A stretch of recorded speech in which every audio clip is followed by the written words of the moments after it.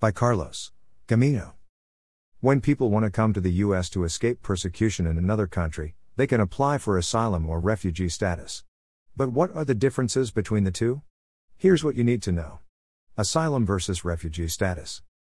Basically, asylum and refugee status are the same, but here's one major difference, and it lies in where you ask to enter the U.S. for protection. Asylum. You can apply for protection in the U.S. under asylum laws if you meet the definition of a refugee and you're already in the United States. You can ask for asylum no matter where you're from, and regardless of your current immigration status.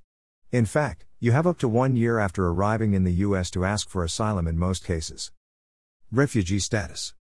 You can apply for protection in the U.S. under refugee laws if you meet the definition of a refugee and you're of special humanitarian concern to the United States.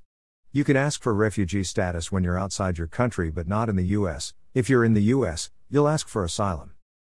What's the definition of a refugee? A refugee is a person who has been persecuted in his or her country or has a credible fear that they will be persecuted because of race, religion, nationality, membership in a particular social group, a particular political opinion. A person's eligible family members can typically be allowed into the U.S. with the refugee or asylee, but every case is different, and you must apply for permission to bring or include your family on your petition. Do you need to talk to a Milwaukee immigration attorney?